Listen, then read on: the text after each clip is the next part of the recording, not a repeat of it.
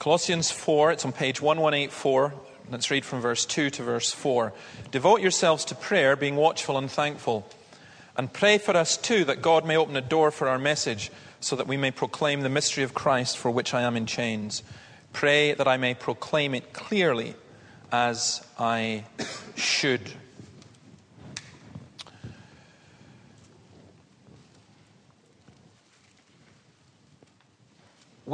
Each of us comes to church obviously in different circumstances. And we approach this from different perspectives. For example, there are probably some people here who are not yet Christians. We're going to talk about prayer, and your inclination may be to think, well, what's the point in me praying? Well, I hope that you'll see as we go on that you become a Christian through prayer. It also may be that there are some people here who are Christians, or you're in the situation where you're beginning to have your doubts, doubting the goodness of God, doubting whether God will hear you, doubting sometimes even if God is there. I was listening to a sermon as I was walking down to church this morning where the preacher was talking about how doubt is normal for most Christians, in fact, for every Christian. And what he said interestingly was that doubt is not primarily intellectual, though it involves the intellectual. Doubt tends to come because of experience. He was preaching on Psalm 73, where the psalmist observes certain things and experiences certain things and sees certain things. And doubt is something that you feel. And he was pointing out, and I think this is very true, that when you begin to doubt, when you have questions like that, what a lot of people do is they back off. They say, I'm not going to church, I'm not going to pray, and so on, until I get it all sorted out. But the trouble is, because doubt is not primarily or just an intellectual thing, because it's something that you experience, then so recovery from doubt and faith is something also that you experience. And prayer actually is also for people who are doubting. If you read through the book of Psalms, you will come across several Psalms, including the Psalm that Jesus prayed on the cross, which could be taken as expressions of doubt. My God, why have you forsaken me? It's questioning the providence and the goodness of God. And it's very distressing for me when to hear Christians say, I'm not getting on so well, so I'm not going to pray, or I'm not going to come to church. That's exactly the time that you come. And it may be that there are those of us who are Christians, and right now, we're not doubting. We're fairly certain about most things. And we're getting on with our lives, and we're getting on, we hope, with serving God. But to be honest, our prayers are shallow, superficial, if they exist at all. So when Paul comes and says here, devote yourselves to prayer, being watchful and thankful, it's something which we need to take heed of. We read in Romans 5, verses 1 to 2, that we have access to God. Since we've been justified through faith, we have peace with God through our Lord Jesus Christ, through whom we have gained access by faith into this grace in which we now stand. And having access to God is just so wonderful.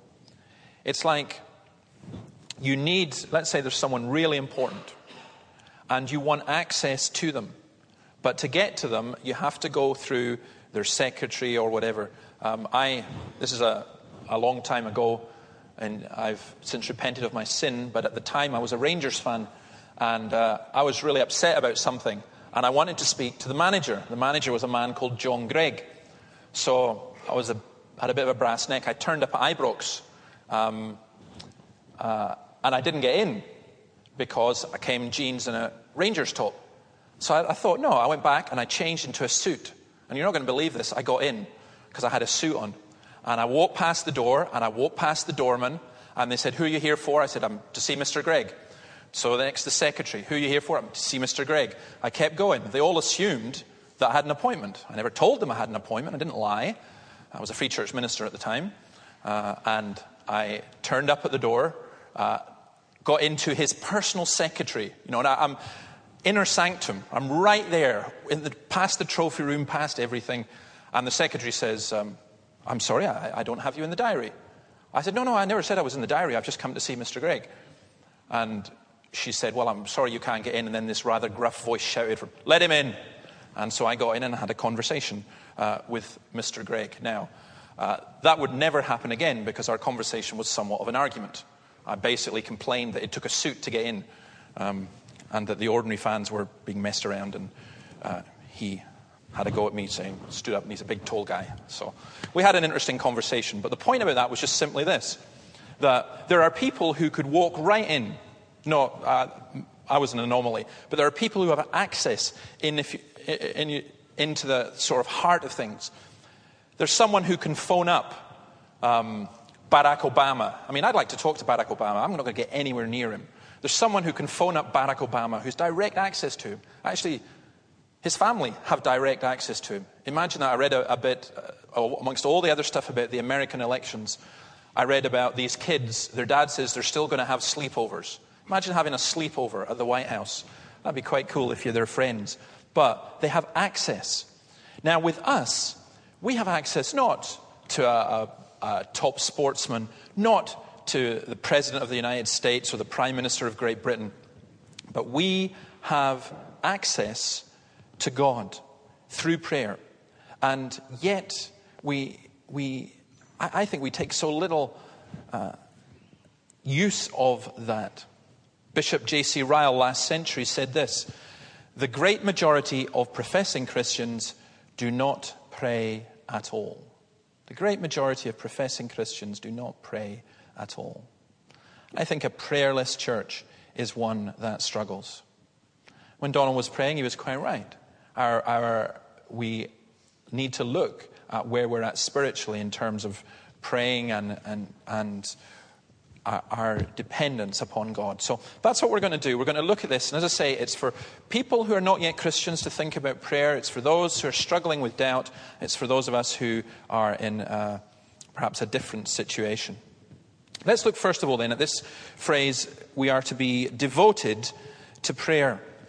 Now this is very important because what's important for us to realize is prayer does not just happen.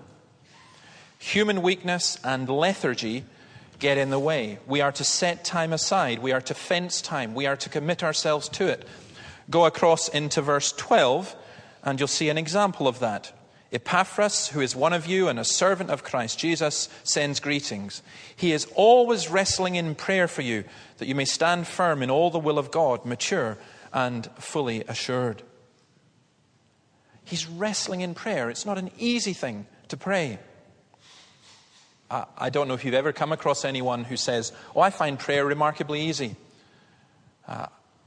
I personally do not know any Christian in that situation.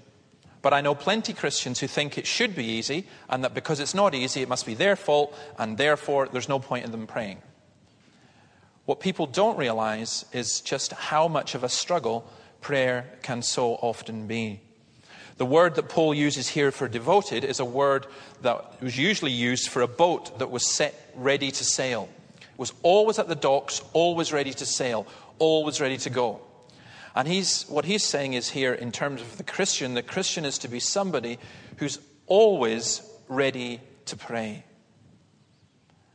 I think it has to be true of all believers, but of course it is especially true of those who are leaders in the church. Acts 6 verse 4, speaking about the elders, it says, it's the elders who are saying, we will turn the responsibility of looking after widows and so on over to the deacons, and we will give ourselves our attention to prayer and the ministry of the word. We will give ourselves to prayer and the ministry of the word.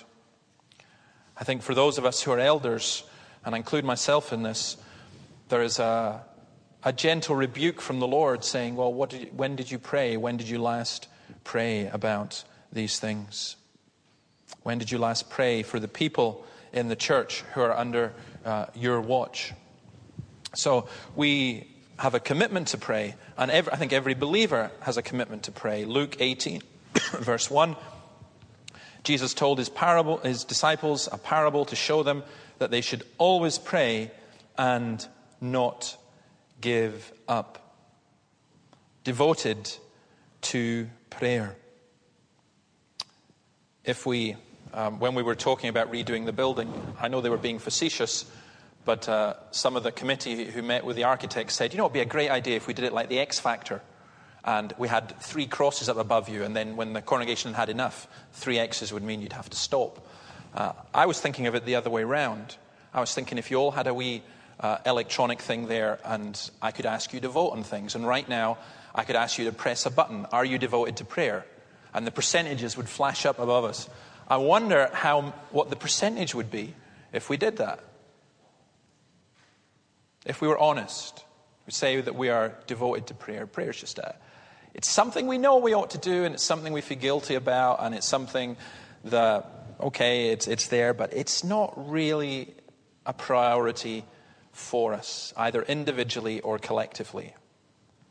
I personally, I've said this before, but I'll say it again. I remember my first real lesson in this was the student fellowship in Edinburgh when I was at university there. That we held a barbecue one Friday night and 100 people turned up. We held a barbecue the next Friday, not a barbecue, we held a prayer meeting the next Friday night and 8 people turned up. So 100 people could find time to come for a barbecue. 8 Christians could find time to come to pray. And I think that when we really do need to assess what we're doing. Luther's saying if you're too busy to pray, you're too busy. That is true. And I think as a fellowship, we need to think about this a whole lot more. This is not an attempt to get more people to come to meetings. But when there's the student prayer breakfast fortnightly, we're not just bribing students to come and get a bacon sandwich. The key is, with that aspect, is prayer. When we have the prayer meeting at 10 o'clock in the morning, okay, you may say, well, it's not a good time for me. I pray at other times. Good. When? When do you pray at other times? And when do you meet with other people? It's so hugely important. And I'm including absolutely myself in this. It is, I think, disgraceful how little I'm involved in real prayer and not honoring to God at all. So we need to be devoted to prayer. Secondly, he says you've got to be watchful. And the word he uses for watchful is that of guard duty. Keep your eyes open. He's writing to the Collosians. He's saying, look, there's false teachers coming around. Stay awake. That's what the command is. You stay awake. The Greek word, and this is just a complete aside almost, but I found it fascinating. If there's anyone here called Gregory, this is where your name comes from. Gregory didn't exist as a name until the New Testament church came along, and they used this term, Gregorio, to stay awake for prayer. And eventually the church developed it as a proper name. It was never a proper name. And that's how you got the term Gregory. Gregory meaning one who is awake. Well, we have to be Christians who are awake. And the suggestion is that if we are not praying, then we are not awake. We're like when Jesus went into the Garden of Gethsemane and he asked the disciples to stay awake, to watch and to pray. In 1 Thessalonians chapter 5 and verse 4. Let me read this. Page 1188 if you want to read it with me. 1 Thessalonians 5 verse 4. But you, brothers, are not in darkness, so that this day should surprise you like a thief. You are all sons of the light and sons of the day. We do not belong to the night or to the darkness. So then let us not be like others who are asleep, but let us be alert and self-controlled. For those who sleep, sleep at night. Those who get drunk at night. But since we belong to the day, let us be self-controlled, putting on faith and love as a breastplate and the hope of salvation as a helmet. For God did not appoint us to suffer wrath, but to receive salvation through our Lord Jesus Christ. He died for us so that whether we're awake or asleep, we may live together with him. Therefore, encourage one another and build each other up, just as in fact you are doing. Watch and pray, says Jesus, so that you will not fall into temptation. The spirit is willing, but the body is weak. You see, there's an incredible lethargy that exists in the Christian church. We just get on with things. We just go through life. And spiritually, although we are Christians, although we are alive, although we are breathing spiritually, and every now and then we get a wee prod that wakes us up, perhaps on a Sunday, But sometimes we become even immune to that. In reality, it's as though we've taken this spiritual sleeping pill and we do not stay awake. We can't be bothered. There's a coldness and a listlessness in our lives. This evening, I hope you will come this evening, but this evening we're just going to look at the most basic and fundamental principle of Christian living, which is glorifying and enjoying God. And I would suggest this. I would suggest the reason that we do not enjoy is because we're asleep. You can sleep through a really good film. You can sleep through a really nice meal that someone has made, but you're just asleep. You can't be bothered. And I want to suggest that over the whole church in Britain, at this moment in time, there's kind of like this soporific effect that has occurred. And I fear that it may be the same for ourselves. So we are being told it's wake up, stay awake, be watchful, pray. You see, we have all kinds of ideas. We've got pastoral problems here. We've got issues here. We've got evangelism to do there. We've got financial things here. We've got people who are sick there. And you can't deal with it all and cope with it all. But what you can do is pray for it all and be watchful. That's why the elders were given that responsibility. And that's why all Christians are to be involved at that level. Now, as well as watchful, he says thankful. Because the danger is, you see, devoted to prayer, stay awake, there's lots of enemies and so on. The danger is that you become very fearful and full of trepidation. Without mentioning anything of the politics of it, Barack Obama, as you may or may not have noticed, was elected President of the United States. It was so funny because I was in Holland this week. And nearly all the Americans who were at the conference were saying, oh, God help poor America, and all this kind of stuff. And 2 Dutch guys stood up from Amsterdam to speak, and they said, it's a day of new hope. It's a day of new beginning. Isn't this wonderful? And I was going, oh, no. You have no idea what you're just saying. And it was just so funny that just different reactions, different perspectives that people had on it. But I just think of how many emails I've got this week from friends in the United States who are saying, pray for our poor nation. It's almost like it's the end of the world. Because, Obama is meant to be very liberal and so on. Now, leaving aside all of that, even if that were true, and there's one email I got sent which was just absolutely absurd, which had Obama as basically the new Hitler, which was just pathetic. But even if that were true, the Christian is not to be somebody who's fearful and full of trepidation.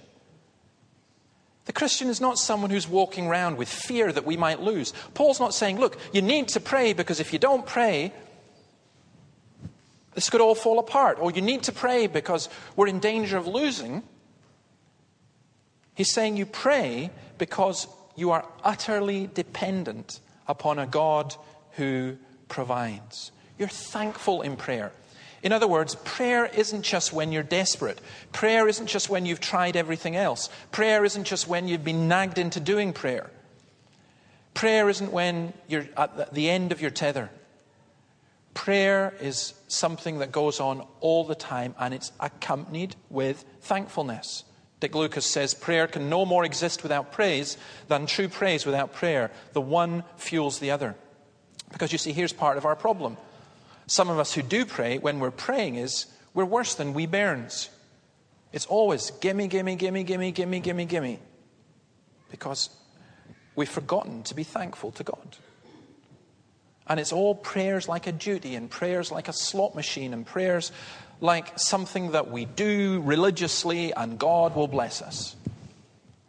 But that's not what prayer is. Prayer is coming. Yes, it's being watchful. Yes, it's being devoted to it. Yes, it requires effort. But it's coming with thankfulness for what God has granted and who God is and what is going on. And the irony is, if you don't pray, you won't be thankful because you just won't see, you won't grasp it, you won't get it.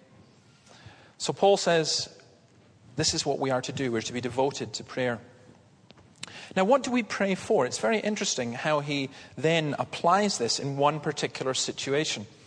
In other situations, he says that we're to pray for governments.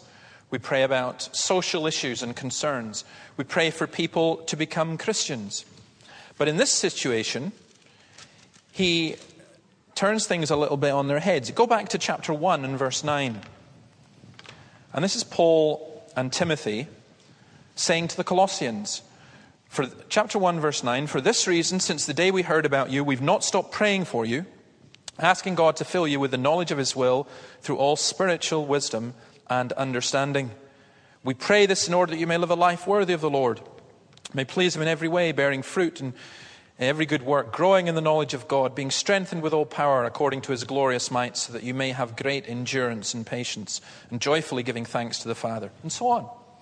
So Paul began the letter by saying, "We pray for you." He now turns it round and he says, "I want you to pray for us. I want you to pray particularly for me. I am," what does it say? "Pray for us too, that God may open a door for our message, that we may proclaim the mystery of Christ which are in chains. Pray that I may proclaim it clearly as I should." Now what's amazing, we just skip over that bit, but think about what he's asking. If you can, put yourself in Paul's shoes. First of all, you're in prison. Secondly, you're in danger of losing your life. Thirdly, you have enormous problems with people in the church. There are people in the church who have betrayed you. There are people in the church who are slipping away. Fourthly, you have the Colossians situation where false teachers are coming in. There is so much to be depressed about. So much to ask for help for. Now, if you were Paul and if I was Paul, I'd be saying, please pray that I'd be released from this prison.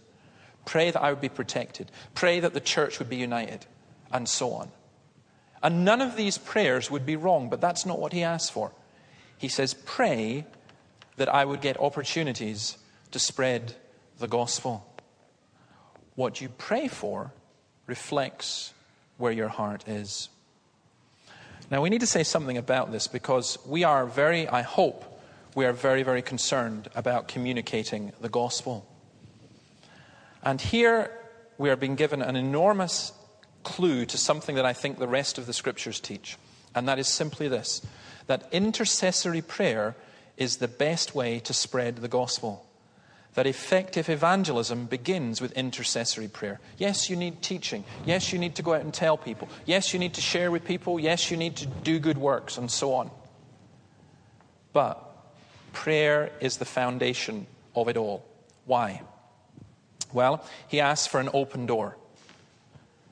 Why does he ask for an open door? Because there's real opposition from Satan. Because Satan has bolted the door. Satan has blocked the door. The Colossians were well conscious of that. We face a very real enemy. At the conference I was at this week, one man was, I think, not over happy at the particular emphasis that I gave my own talk. And he basically asked, what would I do if I was the devil? Now, I wasn't too sure if he was suggesting there might be some possibility of that. But I said to him, if I was the devil, he was asking what would I do about the church. And I said, if I was the devil, I'd leave the church alone in Western Europe. I wouldn't go near the church with a barge pole because the church is doing a good job of destroying itself. It doesn't need the devil to come and help us with that. When the church is ineffective and self-destructive, the devil doesn't come near us. He doesn't need to. But if the church begins to be effective, watch out. When the church is not communicating the gospel, when the church is not trying to communicate the gospel, when the church is inward-looking and self-obsessed and self-absorbed, the devil's not bothered. Why should he? When the church is asleep, you don't bother with the soldiers that are asleep. You bother with the ones that are awake. You bother with the ones that are fighting. You bother with the ones that are determined to communicate and to share the gospel. And Paul prays for an open door because he knows that many, many doors are closed. Let me put this another way. Why don't people believe the Christian gospel? Turn with me to 2 Corinthians chapter 4 and you'll see the reason that's given there. 2 Corinthians chapter 4 and verse 4. This is the reason people don't believe. 2 Corinthians 4 verse 4, it's on page 1160. The God of this age has blinded the minds of unbelievers so that they cannot see the light of the gospel of the glory of Christ, who is the image of God. For we do not preach ourselves, but Jesus Christ as Lord, and ourselves as your servants for Jesus' sake. For God, who said, let light shine out of darkness, made his light shine in our hearts to give us the light of the knowledge of the glory of God in the face of Christ. Why don't people believe? Why don't people see? It's not because you're not holding it in front of them. It's because they're blind. It's because there's a spiritual deadness. It's because we're doing what Ezekiel was told to do, is to go to the bones and to speak to the bones that are dead. There's not a spark of life in there that you've just got to connect with. There's not some other way that you've just got to get round and deal with it. The fact is, there is a spiritual deadness. And the only way that people will even see the kingdom of God is if they are born from above, born again by God's Holy Spirit.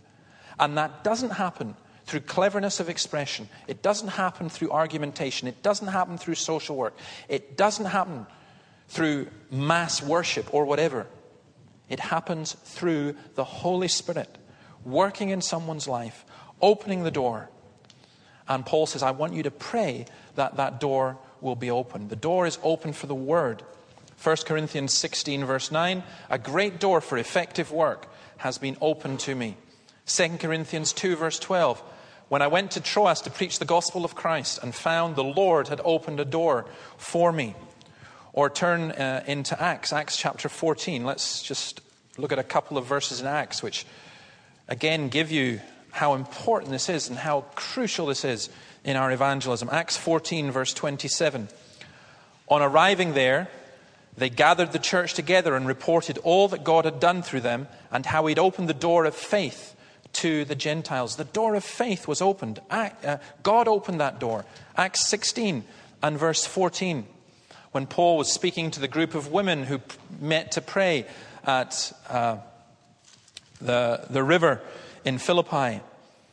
And verse 14, one of those listening was a woman named Lydia, a dealer in purple cloth from the city of Thyatira, who was a worshipper of God. The Lord opened her heart to respond to Paul's message. God opens the door. We believe in the Holy Spirit. We believe that people need to be born from above. People need to be born again. We believe in the power of God's word. And we pray that the door would be opened. So that's why it's so important to pray for the ministry of the word. And that's why I don't feel at all embarrassed about asking you to pray for me. I have been given many, many opportunities to proclaim the gospel over these past 18 months. And they keep coming in. Now, there's a tendency, we might think, well, don't do so much and so on. And you can kind of understand that. But when a door is open, you walk through it. I mean, and I think we should be praying for things like when we had the medical debate, how important that was that people who were there who wouldn't hear the gospel perhaps otherwise. This coming week, tomorrow at the CU lunch bar, pray for that. It doesn't matter how good the food is. It doesn't matter how good the singing is. It doesn't matter how good the communication of the word is if the door is not open. It needs to be opened. And we need to pray that God would open the door. I'm in Edinburgh Art College on Tuesday. Pray that God would open the door. Next Sunday morning, I'll be in St. Catherine's Argyll. David Ellis will be preaching here. Pray that God would open the door. The people come into the church, or they come into whatever meeting, and that's great. But the door to their mind, the door to the heart, needs to be opened. I think it's wonderful that God is giving us so many opportunities to communicate and to share the word. And it's not about one person who has a particular gift, maybe in terms of speaking, but it's about all of us seeking to communicate the gospel, and the glory comes to God because it is only God who opens doors. But we pray. And Paul says, please pray that although I'm here in prison, a door would be open to me to proclaim the mystery of Christ. Because again, that's the crucial thing. It's to announce Christ. Back in Ephesians 6 and verse 19, he said exactly the same thing. Pray also for me, that whenever I open my mouth, words may be given me, so that I will fearlessly make known the mystery of the gospel. How can we know God? How can we know what God wants? Well, we know God in Christ, but none of us are back in first century Palestine. That's no use to us. We know God in history. That's true, but a lot of us aren't historians. We know God in Scripture, but many people don't read the Scripture. That's why Christ has to be proclaimed. There are people who come to the Bible and they say, I don't get this, I don't understand this. And that's the beauty of proclamation, and that's why preaching is so central. I know that there are many people who say, yeah, you're going to say that because that's your job.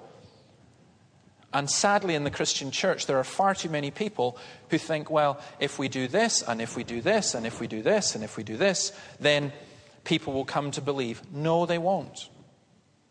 It's through the foolishness of preaching. Preaching was dumb in the first century.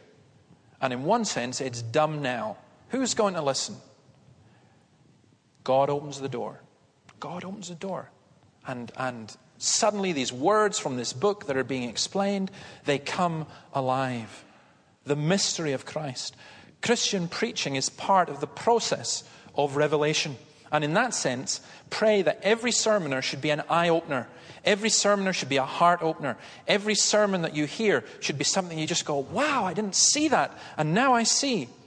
Acts 26:18, Paul says, to open their eyes, turn them from darkness to light, and from the power of Satan to God, so that they may receive forgiveness of sins and a place among those who are sanctified in me. The mystery of Christ. Jesus Christ is a mystery. The gospel is a mystery. The gospel doesn't make sense. The gospel is offensive. And we need it taught, and we need it explained, and we need it proclaimed. And that's why it's just so important that you pray for everyone who's involved in doing that. And you see, it has to be clear, that I may clearly, he says, may clearly proclaim. Because you can have a good message proclaimed in a bad way. That happens a lot. It's my nightmare, personally. A good message proclaimed in a bad way. It needs to be preached clearly, boldly, graciously, wisely, with passion and with power. And it brings fruit, like Epaphras back in chapter 1 and verse 5, where he says, the faith and love that spring from the hope that's stored up from you in heaven, that you've already heard about in the word of truth, the gospel that has come to you. All over the world, this gospel is bearing fruit and growing, just as it's been doing among you since the day you heard it and understood God's grace in all its truth. You learned it from Epaphras, our dear fellow servant, who's a faithful minister of Christ on our behalf, and who also told us of your love in the Spirit. You learned it. You learned it. It was clear proclamation. That's why, you see, we devote ourselves to prayer, that we are watchful and thankful. And the words of 2 Thessalonians 3 verse 1, pray for us that the message of the Lord may spread rapidly and be honored, just as it was with you. You know, sometimes, I'll let you into a wee confession. Sometimes the greatest part for me of what I do is studying the Bible and looking at the Bible and being thrilled by what the Bible says. But sometimes it's not looking at the Bible, and it's not looking at the Lord. It's when you look away from the Lord and you look to the congregation. And I don't mean to be offensive to anybody, but sometimes you just think, why bother? They're not going to listen. You know, people aren't bothered. Why bother? Why bother? People, you know how spiritually dead people are. And you know within your own self how spiritually asleep you can become. And you become cynical as you get older. And you become weary and you become tired and you want to give up. But then something happens that changes everything. Despite all the opposition, despite all the shut doors, God opens doors. And you see it, and that's why you continue to proclaim and to teach the word, because God is opening doors, because people who were stubborn and obstinate and full of bitterness and cynicism, God opens a door into their life, and they begin to get the word and they begin to grasp it, and you can see it changing them. And it's the same with people who don't know, who don't understand, and then a door opens, and sometimes it's like a light going on in their heads. And other times it's much more gradual. And you know, this is a wonderful, wonderful thing. People say, oh, if only God would speak, if only God would tell us, if only God would come amongst us. I would believe Jesus if he was here right now. But he is here right now, and he is speaking, and he is telling us. And the word of the Lord, it needs to be spread and communicated and spread and communicated. For those of you who get the Daily Telegraph, you may have read it on Thursday. There was an article there on the Free Church, and they phoned me up when I was in Holland, and the journalist said, okay, we were talking about how the church is largely declining in the rural areas and has been growing in the urban areas. And I didn't just talk about the Free Church, but some other churches as well. And the journalist said, I don't get it. Why would young people come to church? Why would people in an urban area come to church? Maybe I could understand it in the rural area where there's nothing else to do. But in a city, why would they come to church? And why would the young come? And I said to him, the only answer I've got is that it's the Word of God and it's the Word of life. And people want to hear God talking to them. That whole concept was completely alien to him. And we had an interesting conversation. Well, I believe that is what we are about.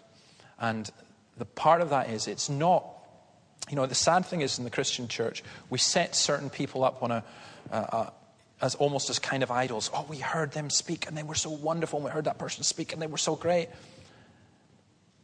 Unless God was opening doors, that doesn't matter. And that's why it's so vital and it's so essential that we pray. So let me just come back where we came in. If we are Christians, can I urge you please to pray for God's word to run free in our lives. Pray for all of us. Pray especially for those who are preaching and being able to communicate God's word. If you are the Christian who's doubting and struggling, pray. Just pray that the Lord would speak to you through his word and be open to receive that word. Don't think that just because you've doubted or you've got fears that somehow you are unique or that's the end of all things. In fact, as I heard this morning, doubt your doubts. What makes you so sure about your doubts? Doubt them and look to the Lord. And if you're not a Christian, how do you become a Christian? Simplest way is to pray, is to ask God to reveal himself to you and to work in your life. May the Lord open each of our eyes. Let's pray. We thank you, Lord, for your word. We thank you that you give us so many things, and yet in one way you make life so much easier for us and so simpler, that you call us to pray to you. Lord, we have so many needs. We are burdened by so many things. We are frustrated. We get angry. We get upset at ourselves and at other people. We wonder what's happening. We are full of fear and trepidation. Help us to come to you as our Father, as our Lord, as our Savior, as our sustainer, as our comforter, as our provider. To come to you in prayer precisely because we are utterly and totally 100% dependent on you. We do not come with our own righteousness. We do not come bargaining. We come, O Lord, being watchful and being thankful. We bless you for all that you have granted to us. Make us into a people of prayer.